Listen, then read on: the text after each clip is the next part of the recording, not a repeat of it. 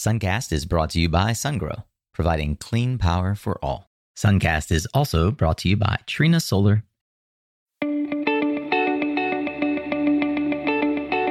Hey there, Solar Warriors. I'm Nico Johnson, and this is Suncast. Each week, I pull back the veil on the life and business insights of clean tech entrepreneurs building the most noble and impactful companies of our time. I hope what you learn from this conversation is a catalyst for your own growth. So thanks for tuning in, and welcome to our tribe.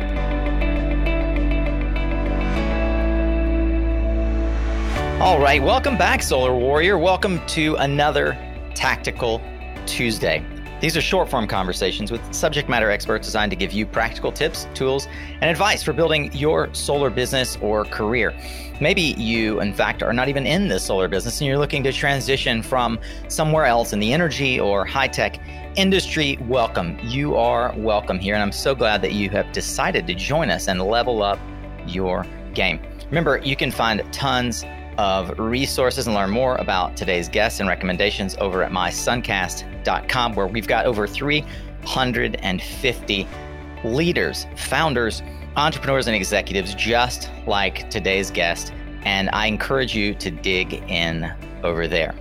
Today, we are going to feature a friend of mine, Amanda Rico. And Amanda is, apart from being an expert in the field of technical writing and resume writing, she runs Rico Editorial Services and specializes in helping folks in the energy sector level up and find the career they love. She's also a mentor in our own coaching programs, helping folks do exactly that. So if you have been wondering how to level up your LinkedIn or resume game, you want to stay tuned. Get ready to tune up your skills, Solar Warrior.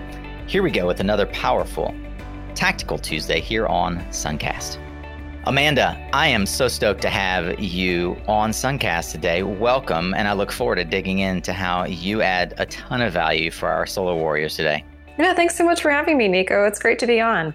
Yeah, it's great to be connected with someone as connected as you are and so deeply knowledgeable about the world that we often get asked about here at Suncast. And I know a ton of our friends are constantly bombarded with questions that are right in your wheelhouse. A hat tip to our mutual friend and Canadian Solar Warrior, Brian Scott, who connected us. Thank you, Brian, for suggesting that Amanda and I connect. Amanda and I were on a panel, for those who maybe missed it, back in September of 2020. We did a panel with Brian, maybe it was October. It was October, called for Clean Energy Revolution, which is a community that Brian started back in 2020 as his LinkedIn presence sort of began to meteorically rise. And I was super impressed with you, Amanda, on a number of fronts, but not the least of which was the reason that Brian had suggested you join us for the panel is that your understanding of the energy sector and what folks are encountering, what they're struggling with as they try to think about career transition. As I was thinking about jumping in with you today to this topic, something just sits at the forefront of my mind. You know, I was recently asked to consider a board position, and they asked me for something that for me is a bit of a relic. They asked for a resume, and I immediately said to them, Amanda, well, here's my LinkedIn. And they were like, no, send us your resume. We're like reviewing resumes. Can you help maybe clarify why there's even still a need for a resume in a world where LinkedIn should, in my view, suffice? Yeah, definitely, Nico. I mean, this is a question that I get a lot, actually. You know, I have consultations Monday through Friday, 3 a day. And I get this question on the daily. It is, you know, I've never had to have a resume before. I've just known people. People have, you know, kind of pushed jobs my way. Recruiters have sought me out. The truth is that the resume is still alive and well, and it's kicking, especially in 2020 and in the wake of 2020, where we are right now. It's especially relevant because you still got to apply for jobs online, right? There are still opportunities for people to, you know, applying to jobs online, having to go through things like applicant tracking systems, of which there are hundreds of applicant tracking systems. So, you know, these tracking systems in general, they read text. So they read TXT format best. And so having an actual document is what they expect. You know, apart from that, the LinkedIn profile is extremely powerful and has its own set of algorithms to read your content. but it's not necessarily a targeted document, right? So whenever you apply to different jobs, you're going to tailor that document based off of the role. Now, your LinkedIn may or may not be completely targeted to that role. So the distinction is that if you're applying, for instance, for a board seat, your LinkedIn may not necessarily be completely aligned for that specific target. It may be aligned for you as the Suncast owner, right? As a company owner, not necessarily as a board leader. So the resume allows you to brand yourself however you need to for each particular opportunity. And it's just, it's allowing that hammer to nail you in where you want to be.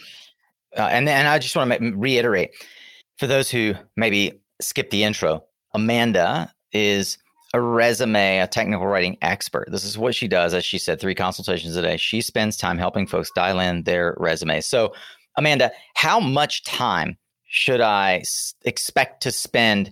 If it's been 10 years since I touched my resume, how much time should I expect to spend updating it? And then, so that's one, it's like level set. Let's update this thing. How much time how much investment am I looking at? And then after that, each new job that comes along, what's the maintenance requirement for me from a resume perspective? And how often should I be doing that? Yeah, well, Nico, this is usually why people end up hiring me is because it takes me, someone who's been doing this for over 14 years, roughly 8 hours on average to rebuild a resume. Oh, yeah. Oh, my God. What an investment of time. Yep. It is a serious investment of time. Because you have considering you charge like $1,000 an hour, that is no small fee. It is a lot of time. And, there's a reason why having the doctorate in English helps, is that you have to do so much editing, redrafting, cutting, rebuilding, but all with one thing in mind, all with your target in mind. So you're not just building a document out of nothing so that it fits every single thing you have done or want to do. It has to be extremely targeted as much as possible. And this is why I always suggest to people who want to work with me, I tell them, I can't build you something unless you have a goal in mind. Yeah, begin with the end in mind. Dale Carnegie. Yep, you want to reverse engineer that. So you want to be thinking about what your ultimate goal is. So, if your ultimate goal is to be a business analyst, then we need to rebuild your resume based off of every single detail aligning with a business analysis focus in mind. And, once you have that template, 15 to 30 minutes to revise it each time. That's good. A half hour to update it. So I typically, in my mind, I think to myself, I could probably rewrite my resume in an hour and I can modify it in 5 minutes. Won't be very good. Yeah, that's great. I love it. So, but begin with the end in mind. One of the things that a lot of folks have told me they get value from working with you and folks like you is not only the really granular understanding of the English language and how to craft it, but I presume you bring that template mindset of thinking in blocks and chunks. How do you advise someone who maybe doesn't have the time or resources to hire you to go about reconstructing that narrative in blocks or chunks? Is there a certain flow that has become the norm for 2021? So it all depends. Again, it all depends on someone's target and what they are already working with. So if somebody already has, if they want to keep going on a business analyst position and they already have tons of experience being a business analyst, that's going to cut down your time significantly, right? But if someone's a career changer, if you're going from operations management to data analysis or something, then we gotta take some time and break it down to think about basically lining up exactly what you've done so far that aligns with that new target. So you have to rethink everything that you've done so that you get it out of your head. You're thinking outside the box, get it out of your head that you are defined as an operations manager. Now you need to define yourself as a data analyst. And what does that look like? What did you do in each role that aligns with that? And then you build it up, right? You build out your summary, you build out your skills, you build out your work experience, your accomplishments. All those different things have to align with that target. So everyone has a different style for doing that based off of their own comfort level and how quickly they're able to process what they've done and rethink what they've done. But I generally suggest going through the work experience first, because that's the nitty gritty. That's when you're going to figure out, it's going to start to click what you're actually good at. And then you can effectively write your summary, your accomplishments, and then what skills you're really good at. You mentioned career change, and one of our past guests, I harp on it a lot. He says, look, the best piece of advice I ever got was if you're going to change something about your career, only change one thing. So he came out of finance and he was a financial analyst and wanted to go into renewables. And so instead of becoming a project developer in solar, he became a financial analyst at a project development firm. And over time, now he runs an investment fund specifically investing in project development because he learned the game so well. Similar to that, anecdotally, you mentioned career change. I'd love to know if you have any advice specific to our audience, which is mostly folks that are looking at a career change in the energy or high tech sector, and they're thinking about clean energy as an avenue. Yeah, this is a big question. It's a question I get all the time. The difficulty with talking about changing careers is that I have so many people tell me that, oh, it'll just be a parallel move, just a sidestep. No, it is not just a sidestep. Like any career change, it takes hustle and it takes researching, reaching out, and repeating that process over and over again. It takes a ton of hustle to make sure that whenever you hit an interview, that you're not defining yourself by that same industry you've been in, because that's going to be one of the first questions people receive. And I hear this constantly is that, well, I got into the interview and I just said, well, I've been doing X for 15 years and I know that I can do Y. Okay, but how? How do you know that? Have you done research into it? What are the details? What accomplishments do you have that would support you claiming that? So I think that what I see is a fundamental lack of research at the back end for people looking to career change. I see a lot of people who are either desperate, looking to career change because they weren't expecting to be released, which is completely understandable, or people who are thinking that it's just a sidestep. And they're not putting the proper amount of energy and time into researching the new industry. So whenever they may get through the resume stage, but when they hit the interview stage, they don't have a 30-second pitch prepared. They're not prepared to answer the tough questions about career changing, and it ends up, kind of shooting them in the foot. And that would be one of the main, I think, pain points that I'm seeing quite a bit with people who are trying to career change at the moment. You mentioned something that I think is one of those nebulous unknown things out there that it's easy for you and I to have like maybe a million examples. And so we use a broad term to try and not be hyper specific, but I'm going to ask you for some specificity here. You said people unprepared to answer the tough questions about career change. Give me a couple of examples of those questions and how to prepare for them. Yeah. Why do you want to change careers? Why are you wanting? This is one I hear all the time. Why do you want to get out of oil and gas? Why? Why do you want to shift to renewables? This is the number one question. So I think that another tough question is, what's some of your biggest challenges that you've overcome, or what's your greatest weakness? I mean, these are very standard questions that people will get. But I think that in terms of turning those to your advantage, keeping in mind what your ultimate goal is. Right? You want to be in renewables and you want X job position. That is your goal. That is your thesis. Right? If I can be like an English nerd, your thesis is to obtain, or prove that you are the perfect candidate for X role in Y industry. Okay. So every single answer that you give, no matter how difficult or no matter how weird or challenging, has to go back to supporting that. So I always tell people that I work with, I don't do interview prep, right? I work with people who do interview prep, but I've learned over the years, doing this for 14 years, what works and what doesn't, specifically in the energy industry.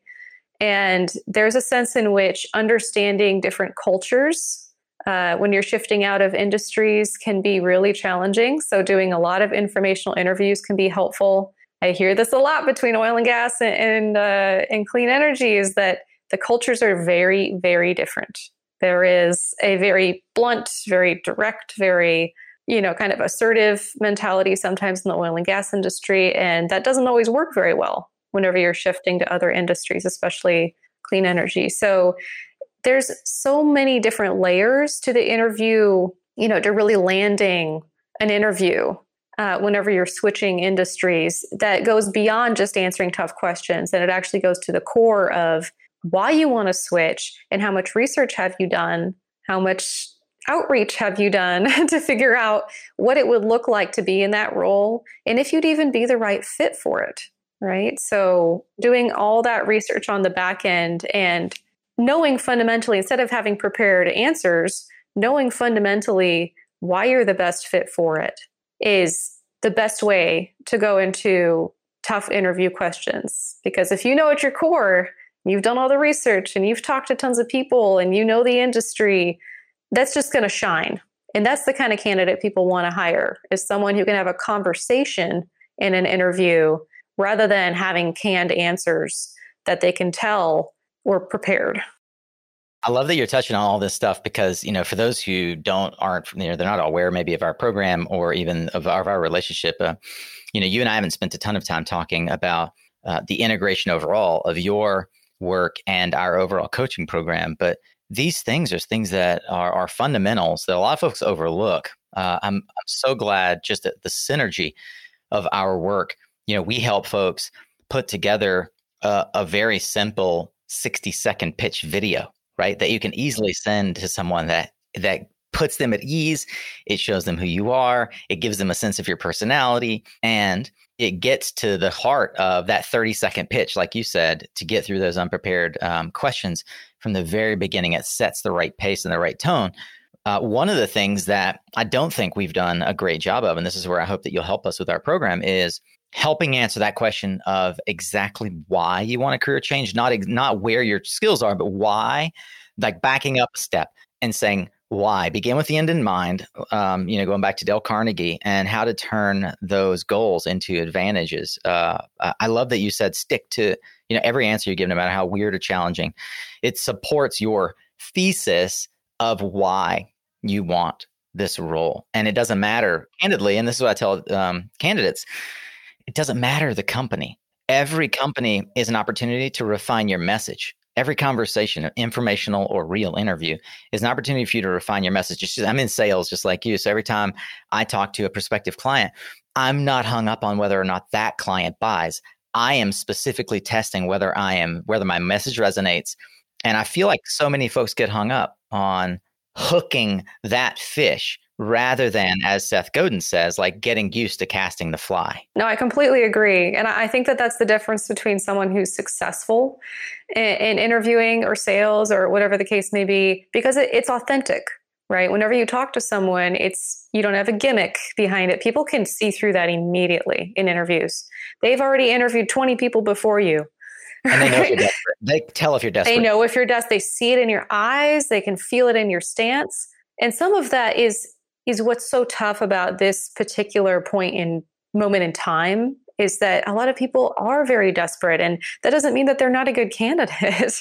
It just means that, like with anything, the more that you prep, the more that you learn, and the more that you reach out and have connections who can work for you, that you can leverage in certain situations, that's what's going to give you the confidence. It's going to make you feel less concerned, but you have to put that work in on the back end rather than just spraying and praying your resume out to 400 different, on 400 different applications. I just talked to someone this morning who told me that. And I told him, I was like, stop it.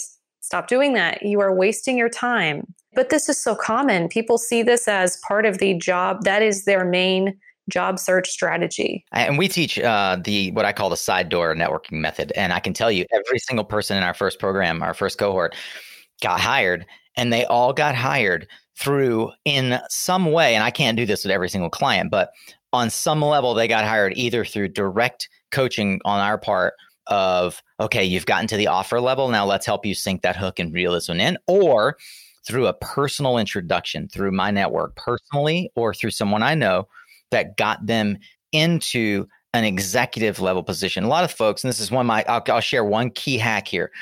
A lot of folks are like, oh, if I could just talk to the hiring manager, forget talking to the hiring manager. My role as coach is to help you talk to the person the hiring manager is trying to tick a box for, right? So let's say the hiring manager is the director and they report to the CEO. I want my candidate to be able to get visibility at the CEO level, and through me as an influencer, have the CEO say to the hiring manager, hey, here's another candidate for that job search you have. You immediately get to the top of the resume stack doing that. One of the things that matters the most when you get into the interview, and you mentioned it's transferable skills, do you bring to the table for your clients some sort of a worksheet? Talk to me about how you help work out transferable skills. Yeah. So usually what I do is I assess what they already have, right? So our initial consultation, the conversation that we have is me being very direct and honest about asking, hey, so have you sent this out? Have you gotten any traction? Okay, no traction. Okay, what is your, it's always no traction. What is your ultimate goal, your career goal? And if they tell me they're a career changer, then I just start hacking it out. I just start kind of lining up why they're not getting traction with their current resume and having a conversation with them about what it would look like to think of their skills outside of the box, right? So for instance, I worked with a lawyer this week who specializes in unitization program development. Unitization doesn't make sense to anyone outside of the oil and gas space because it has to do with lease consolidation and, surface agreements and things like that. So land development primarily. But I had to do research, right, on my end, look up what the terminology means to make sure that whenever I was writing a resume for him, that the phrasing made sense to someone outside. If this has to do with a real estate hiring manager or something like that, what are they going to want to hear? What's going to make sense to them? Because this person obviously has tons of accomplishments and skills. They've, led committee hearings and all these different things, all the things that a hiring manager outside of the industry would want to see and would be impressed with. But you have to think about from that other person's point of view, what is going to make sense to them, and then look at job descriptions like their blueprints. They're literally telling you what they want. How do you phrase it? How do you line it up? So in that example of the unitization manager, and you just gave me a genius idea here, and I want to work with you on this, is to create a cheat sheet of like, this means that. How do you translate unitization manager to something that's relevant for clean energy? Yeah, so let's workshop it, right? Because I'm not necessarily the expert on clean energy terms. So you tell me, Nico. Fantastic. Let's work on it together. You tell me what this guy or girl does, and I'll try to help translate it into clean energy terms. Sure. So he specializes in developing programs, in-house programs in land and legal departments, building unitization programs. So he goes through, he is consolidating leases, making sure that people can operate on specific tracts of land, primarily in the Marcellus and Utica shales. So Ohio, Pennsylvania, Texas, these types of regions. And the legal work is simply making sure the documentation is properly organized so that these leases are in effect, so that they're legal. Correct. Right? So, yeah. Okay. Because you have to get operating permits and compliance and things like that. Compliance. Okay. A lot of compliance, due diligence. So. Yep. Yeah. Okay. So in the clean energy world, there are developer roles on the developer. You would work at a project development shop like Above Grid or Apex Clean Energy or Tribe, Sun Tribe, some of these big Cypress renewables, and you would work with.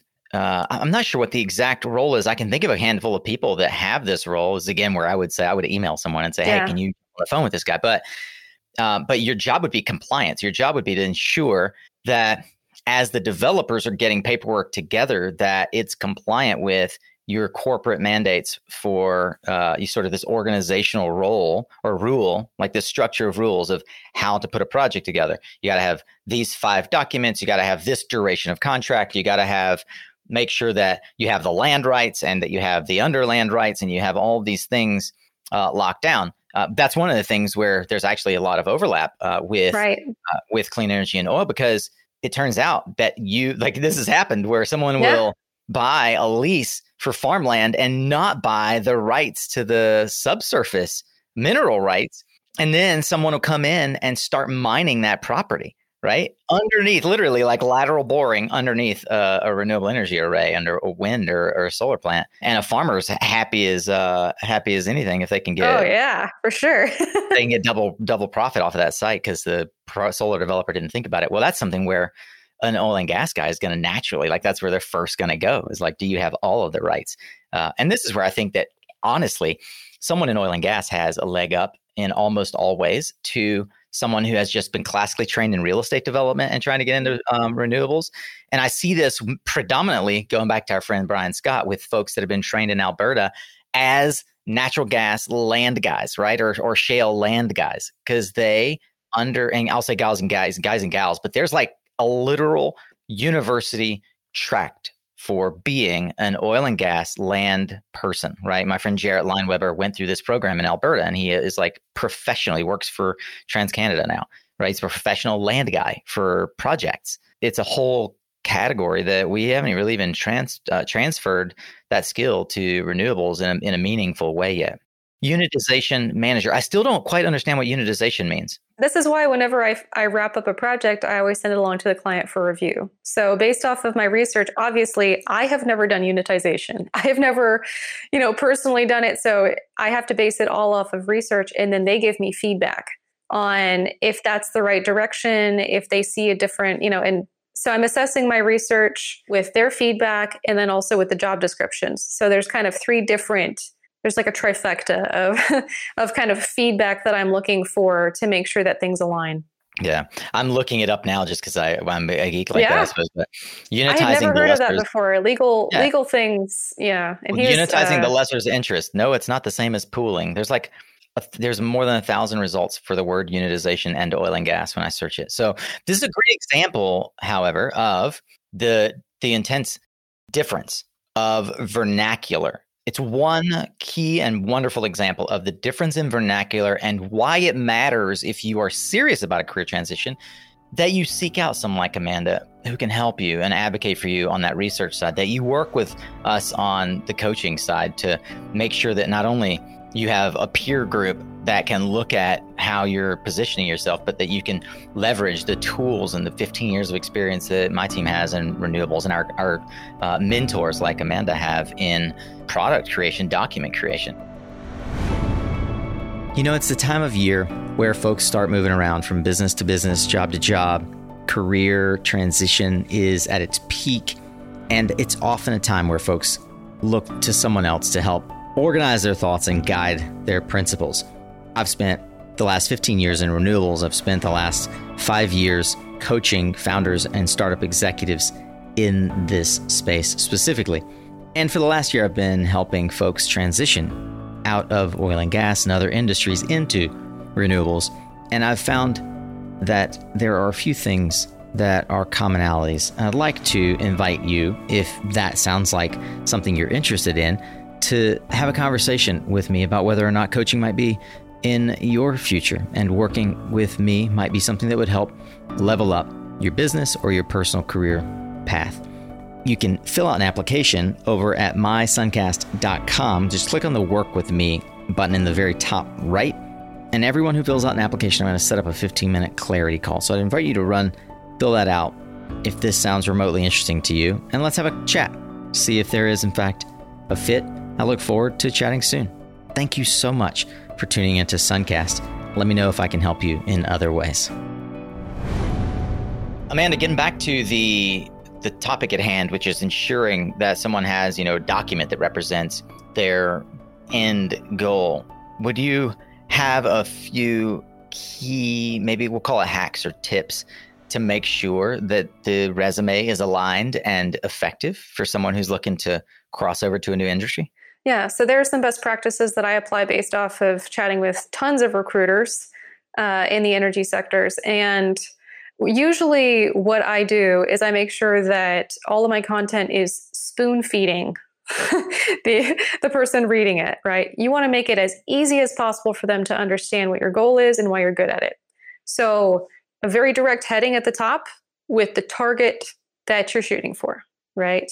And then you want to, if you're a career changer, what I do is I do tons of research on the top 3 competencies that job descriptions tell me are the highest priority, right? So maybe that's due diligence, cost controls, and operations management. Well, then I'm going to line up those 3 competencies and have proven results of what my client has done in those 3 competencies. So what you're doing is you're showing alignment right off the bat. In the top 4th of the resume, you're convincing a recruiter or hiring manager right off the bat why you're the perfect fit. And that's going to make them want to go to your work experience and see what you've done. But that's much better than if you're trying to shift to clean energy. That's much better than starting out with your work experience and then seeing right off the bat that you were with National Oilwell Varco, right? Right? Or Schlumberger. So what you're doing is you're mitigating some of the more dicey parts of what they might see as an issue. And you're showing them right off the bat that you are the right fit, and here's why, based off of your own requirements, right? Based off of the job descriptions that you guys are putting out. Here's why I'm the best fit. So it's a very direct, succinct hack. And I use it on all of my resumes. And I think that's why my clients get hired so often. Amanda, thanks for sharing that hack. And for those who want more hacks, obviously, either join our program with Amanda as your mentor or engage Amanda directly. We'll share more about that at the end for how you can do both of those things. Amanda, you mentioned that one of the key failures for folks is a failure to research. What are some of the better resources? And we'll focus in particular here for folks that are in the energy sector and they're trying to get more information about a job transition or career transition. Where have you found good resources for folks like that? Yeah, so there are two different levels to this. And the first level is doing research on the actual renewables industry, right? So one person that I have chatted with extensively who knows a lot about this is actually Elizabeth Cambray. And she has worked with Shell, and she's transitioned into a lot of the middle space between oil, gas, and the renewable sector. And she's been a huge voice for chatting about exactly what it looks like to make the transition and what things are transferable, kind of in that middle space that a lot of people don't talk about or think about. And happy to provide her information because she is a wealth of knowledge. That'd be great if we could get her on. That'd be fun. That would be. I think she would be the perfect fit for this. Fantastic. And the second level to this is looking at what recruiters are putting out in the specific industry that you are looking to get hired in, right? So just any recruiter will not do. Have to look up recruiters who are specifically hiring in the renewables sector and for specific roles that you are wanting to pursue. And I really want to stress this. All recruiters are not the same, and they are not there to find you a job. They are not there to find you a job. I want to repeat that. They're not your personal job search consultants. They're there to hire for the company. Their clients are the company that they are hiring for. So whenever you approach a recruiter, you may think they're ghosting you, but that's because they're not there to help you get hired. They are there to fulfill a position that they have been hired to fill for a company. So with that in mind, you have to reach out to recruiters with the idea that you have to prove to them exactly your alignment for that position, right? So if they have a YouTube channel, if they have, a blog, something like that, pick up on all of those tips they are giving you. There are so many recruiters that give, free external advice on exactly how to reach out to them. How to best practices, what do you include in a cold email? They will tell you. So many of them, Amazon recruiters, Microsoft, so many of them have blogs and postings and are active on LinkedIn. They will tell you exactly what they want to hear and how to reach out to them. But I guarantee you 90% of people will not do what they ask. You will set yourself apart by listening and by doing research, by watching all their videos, reading all their posts, commenting on their posts, getting engaged so that they see you as more than just a job candidate. They see you as a thought leader. They see you as someone who wants to actively engage. This is a really important part of the research stage as well. It's not just reading and reading and reading and sitting in a dark corner. It is engaging meaningfully with people. And you're not going to learn what it's really like to work in this new industry unless you talk to people. Unless you talk to people who have done it and do informational interviews and be very genuine and honest about your journey. That doesn't mean that you send along 3 paragraphs of details about yourself. That means that, again, you research the person first. Yeah. You ask them about themselves. You let them know you've done research on them by showing their specializations, you're impressed with their accomplishments. And only then do you talk about yourself. Do not launch into an outreach attempt saying, here's a little bit about myself. Please don't ever do that, guys. This is a really, really important tip whenever you're trying to network or during the research stage. It's super important to think of it almost like you're at a networking event. You would just toss business cards at people. You would stick out your hand and be like, hi, I'm so-and-so. What do you do? You wouldn't say, here's what I do. You'd say, what do you do?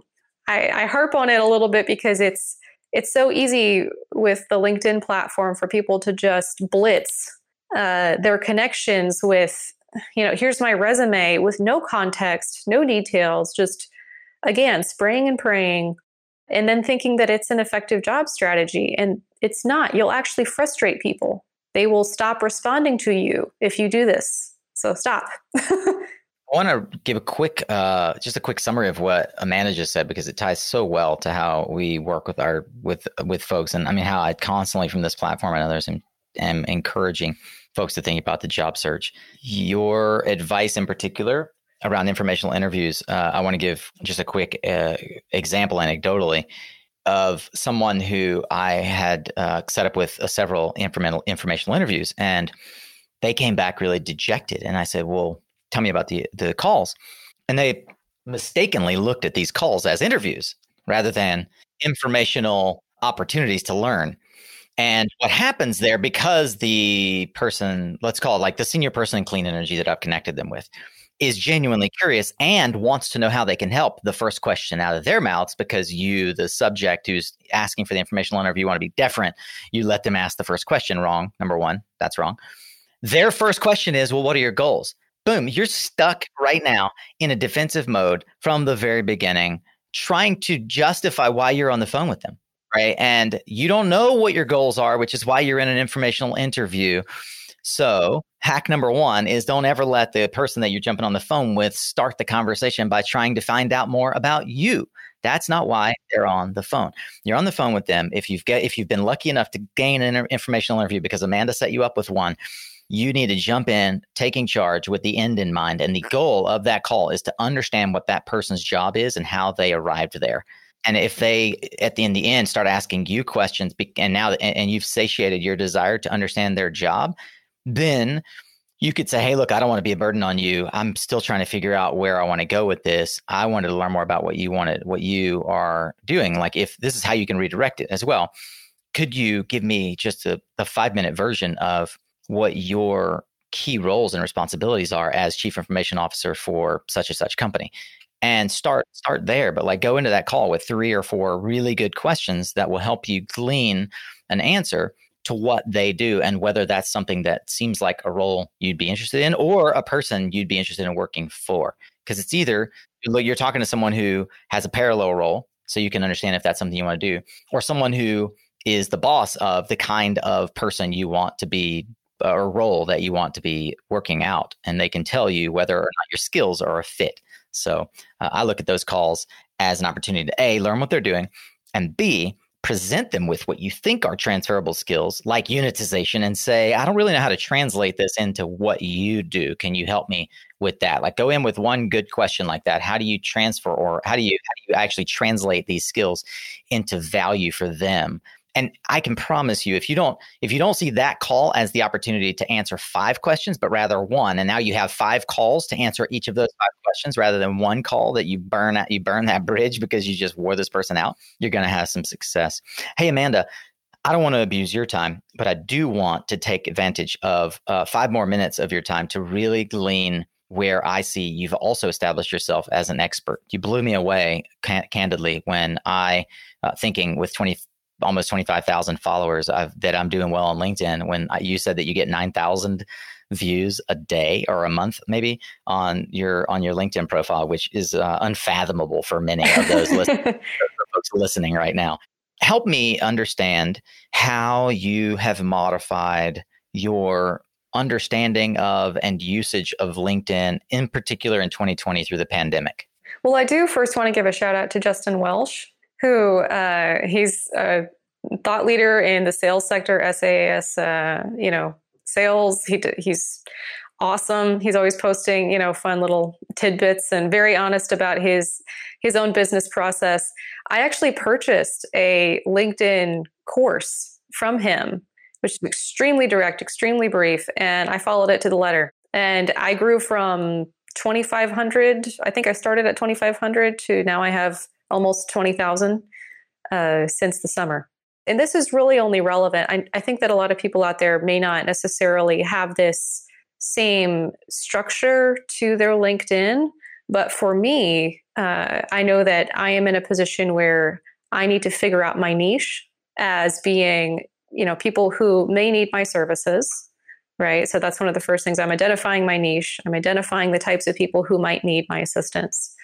And then I am creating a targeted branded message and image that aligns with that. You think through all of the content that you post has to be aligned with the people who are in your network, right? It has to be what they want to hear. Because honestly, I've done a couple test runs of posts that are more aligned with what a lot of the big name resume writer industry thought leaders do. And it doesn't fly because I'm much more direct and honest in my delivery. Many of theirs are, use your data and accomplishments, period. It's just very fluffy, right? It's fluff. It's like they're not giving you direct, actionable ways that you can do these things. So I figured out through a little bit of trial and error, posting every single day, engagement is huge. You got to listen to what your audience is asking for. Tweak as necessary. Make sure your persona is on target for who your audience is, and build out every single element of your LinkedIn profile to align with that target. So every single thing I have, all of my branding is the same across my website, across my LinkedIn, across my, everything aligns. Even down to my email signature, it is the exact same profile photo. So I guess if you want to talk about it, it's branding, right? And then you're creating content that aligns with what you do best, and, cannibalizing some of the content you put out so that you're not having to come up with, brilliance every single day, pulling anecdotes from actual experiences. You said something that surprised me that was tactical. You said that you stopped using polls. I stopped using polls. And the reason for that is because I was limiting myself based off of the poll on what content I was going to produce each week. So the poll was intended for LinkedIn users, people who were following me, to tell me what they were most interested in. But I was only able to give them 4 options. So if they were more interested in other stuff, then, And I was realizing, go ahead. So how did you start finding the other things that were not poll related, perhaps? What began to work and resonate? I was researching a ton. I was seeing what everyone was talking about. I was on LinkedIn multiple times a day. Here's what they're writing about in E&E and Utility Dive, and here I'm going to tweak it. Is that kind of research, or more like sociograph research? More like talking to tons of recruiters. Okay. Yep. Because that was the number one thing that everyone in my network was talking about. I'm getting ghosted by recruiters. Recruiters aren't calling me back. And I said, okay, I'm seeing this a ton on my wall. Tons of people are saying they can't find jobs. They're getting ghosted, blah, blah, blah. Okay, so what's the issue here? Started reaching out to recruiters, asking them, hey, what's going on? Because I'm in a position where I can talk to recruiters, right? They will call me back. They will talk to me. They want to talk to me.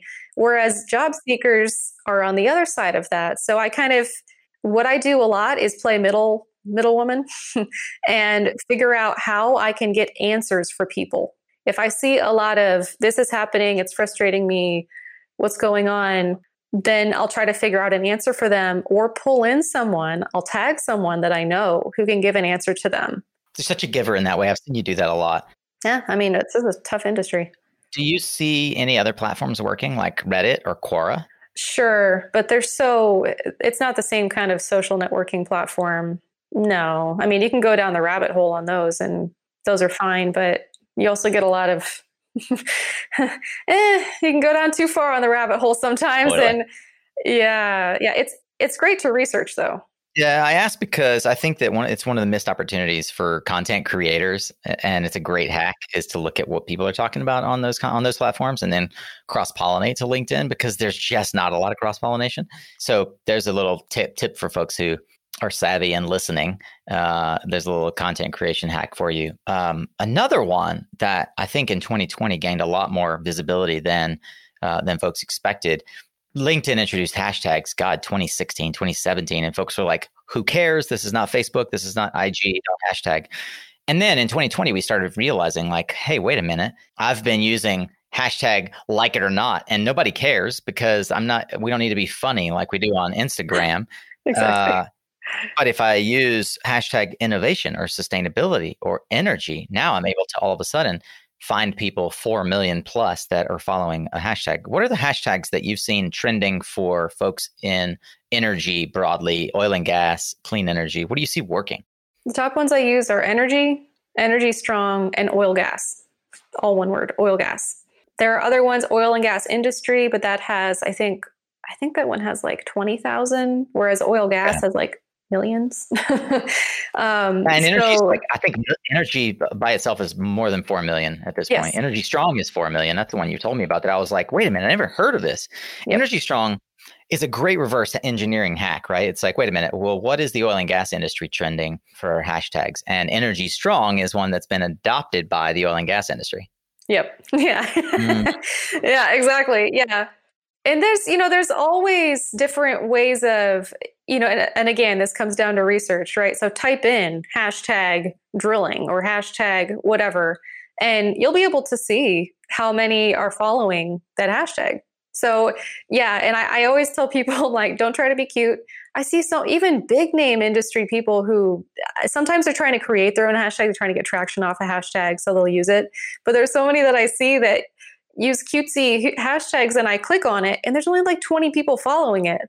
Don't do this. You're wasting your time. Find the ones that have the most jobs, careers, job seekers, resumes, all these different hashtags that actually have people following it. Yeah. Well, there's we've got a ton of resources in our program and in our private community about specifically how to use LinkedIn.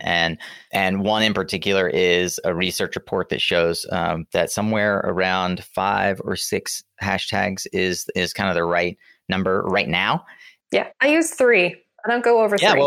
Yeah. Beginning of 2020, the common assumption was 3. What's interesting, and I mentioned this to you back in the fall when I interviewed Andy Foote, who is we've got a great LinkedIn episode with Andy, and his blog is fantastic. He writes like maybe 4 or 5 blog posts a year, and they're all just gold. I mean, they're all just absolute gold. Everyone should be read and reread. And that's why he only writes like 5 a year, right? But he's a major follower of everything on LinkedIn. It's how he makes a living. Andy Foote, Foote. You can find it. We'll link to that episode in the show notes as well. He, in our interview, was like, hey, yeah, it's funny. I've been watching these other influencers that he watches, and he said they're now starting to post with 6 hashtags. And so myself and I think Brian and a few others now have started posting. My friend Brian or Billy Samoa, he started using 6 as well. So I'm interested to see if this migration, you kind of follow, like watch what Andy and Billy and a few others who are in that upper echelon, and this guy Justin Welsh, I'm assuming as well, probably in his class, I'm sure he says 3 hashtags. So and he was just talking about using the ones who have the most following. I was just realizing, based off of my own experience, was that the more hashtags that I added, the less traction I was getting. I've heard it explained elsewhere that there's a certain number of hashtags that are archived, and then the rest go to search functionality outside of LinkedIn. So you want your most important ones at the front. That's right. We know that the first 3 that you use get into the URL. Yep. So if you only use 3, then they're in the URL. If you use more than 3, they're not in the URL, but the ones in the URL not only get searched from LinkedIn, but now they're getting indexed in Google. Right. Yeah. So helpful all around. That's super important. Yeah, super, super important. Well, speaking of helpful all around, good gracious, Amanda, you've been such an amazing resource for our Solar Warriors. Our Suncast tribe is eternally grateful for this advice. And I look forward to the conversations on LinkedIn. There's an invitation always in the outro for folks to connect with us on LinkedIn. And we'll have your your contact details in the show notes. Of course, any parting thoughts or wisdom or any particular ask, you've got the Suncast Tribe listening. Stay strong out there, guys. I know Energy it's tough. strong. Yeah, well, whatever. Yeah, whatever you want to say, right? Just keep hustling and stay strong. The issue is not you. The issue is this market. Whenever hundreds of people are applying for job positions, sometimes thousands to specific job positions, the issue is not you, right? So keep your hustle strong, keep your network strong, build your network, and network smart. Do not spray and pray. Network smart and get your materials targeted. That's it. All right, Solar Warriors, that's a wrap on today's conversation. But the fun does not stop right here. This is a Tactical Tuesday, so we are all about taking action. And the next action you can take is going on to LinkedIn and finding the post that Amanda and I have created about this episode. And you can share it with someone that you know who is struggling to find a job right now. Maybe they need help. Maybe they need Amanda to look over their resume. Maybe that's you. And you would like for Amanda or I to just take a peek behind the curtain for you and see if we can help you with your career transition. If that sounds like you, you can go to mysuncast.com and click on the Work with Nico button. I set up a 15-minute clarity call for anyone who fills out that coaching application, whether you become a coaching client or not. And we have different one-on-one and group coaching programs that we can tailor to specifically helping you with growing your company, growing your career, or nailing down that job transition, just as we have for hundreds of others before you. And in Amanda's case, thousands, I would imagine. If you want to enjoy even more content like this, you can find over 350 more episodes, highlights from discussions on so many conversations on Suncast, social media links, book recommendations, and more at mysuncast.com. Of course, that's where I would encourage you to subscribe to our newsletter so that whenever we have offers from friends like Amanda that come across to our tribe, you will be the first to know and you won't miss out. And hey, if you're on Spotify or iTunes, I would just so appreciate you writing a quick review, because that's how others can find Suncast more easily. I know that it's been valuable to you because you've stuck around all the way to the end. And I mean, it won't really take more than a couple of minutes. I want to give a special shout out and thank you to all of you who have rated and reviewed the show. You have helped us stay strong for 5+ years and 350+ episodes. I also want to shout out our sponsors. You can find out more about them at mysuncast.com/sponsor. That's also where, if you would like to figure out how you can help reach thousands of Suncast Solar Warriors with your message, you can partner with us as well. Remember, you are what you listen to. Thanks again for showing up, Solar Warrior. It's half the battle. Kia, Solar Warrior!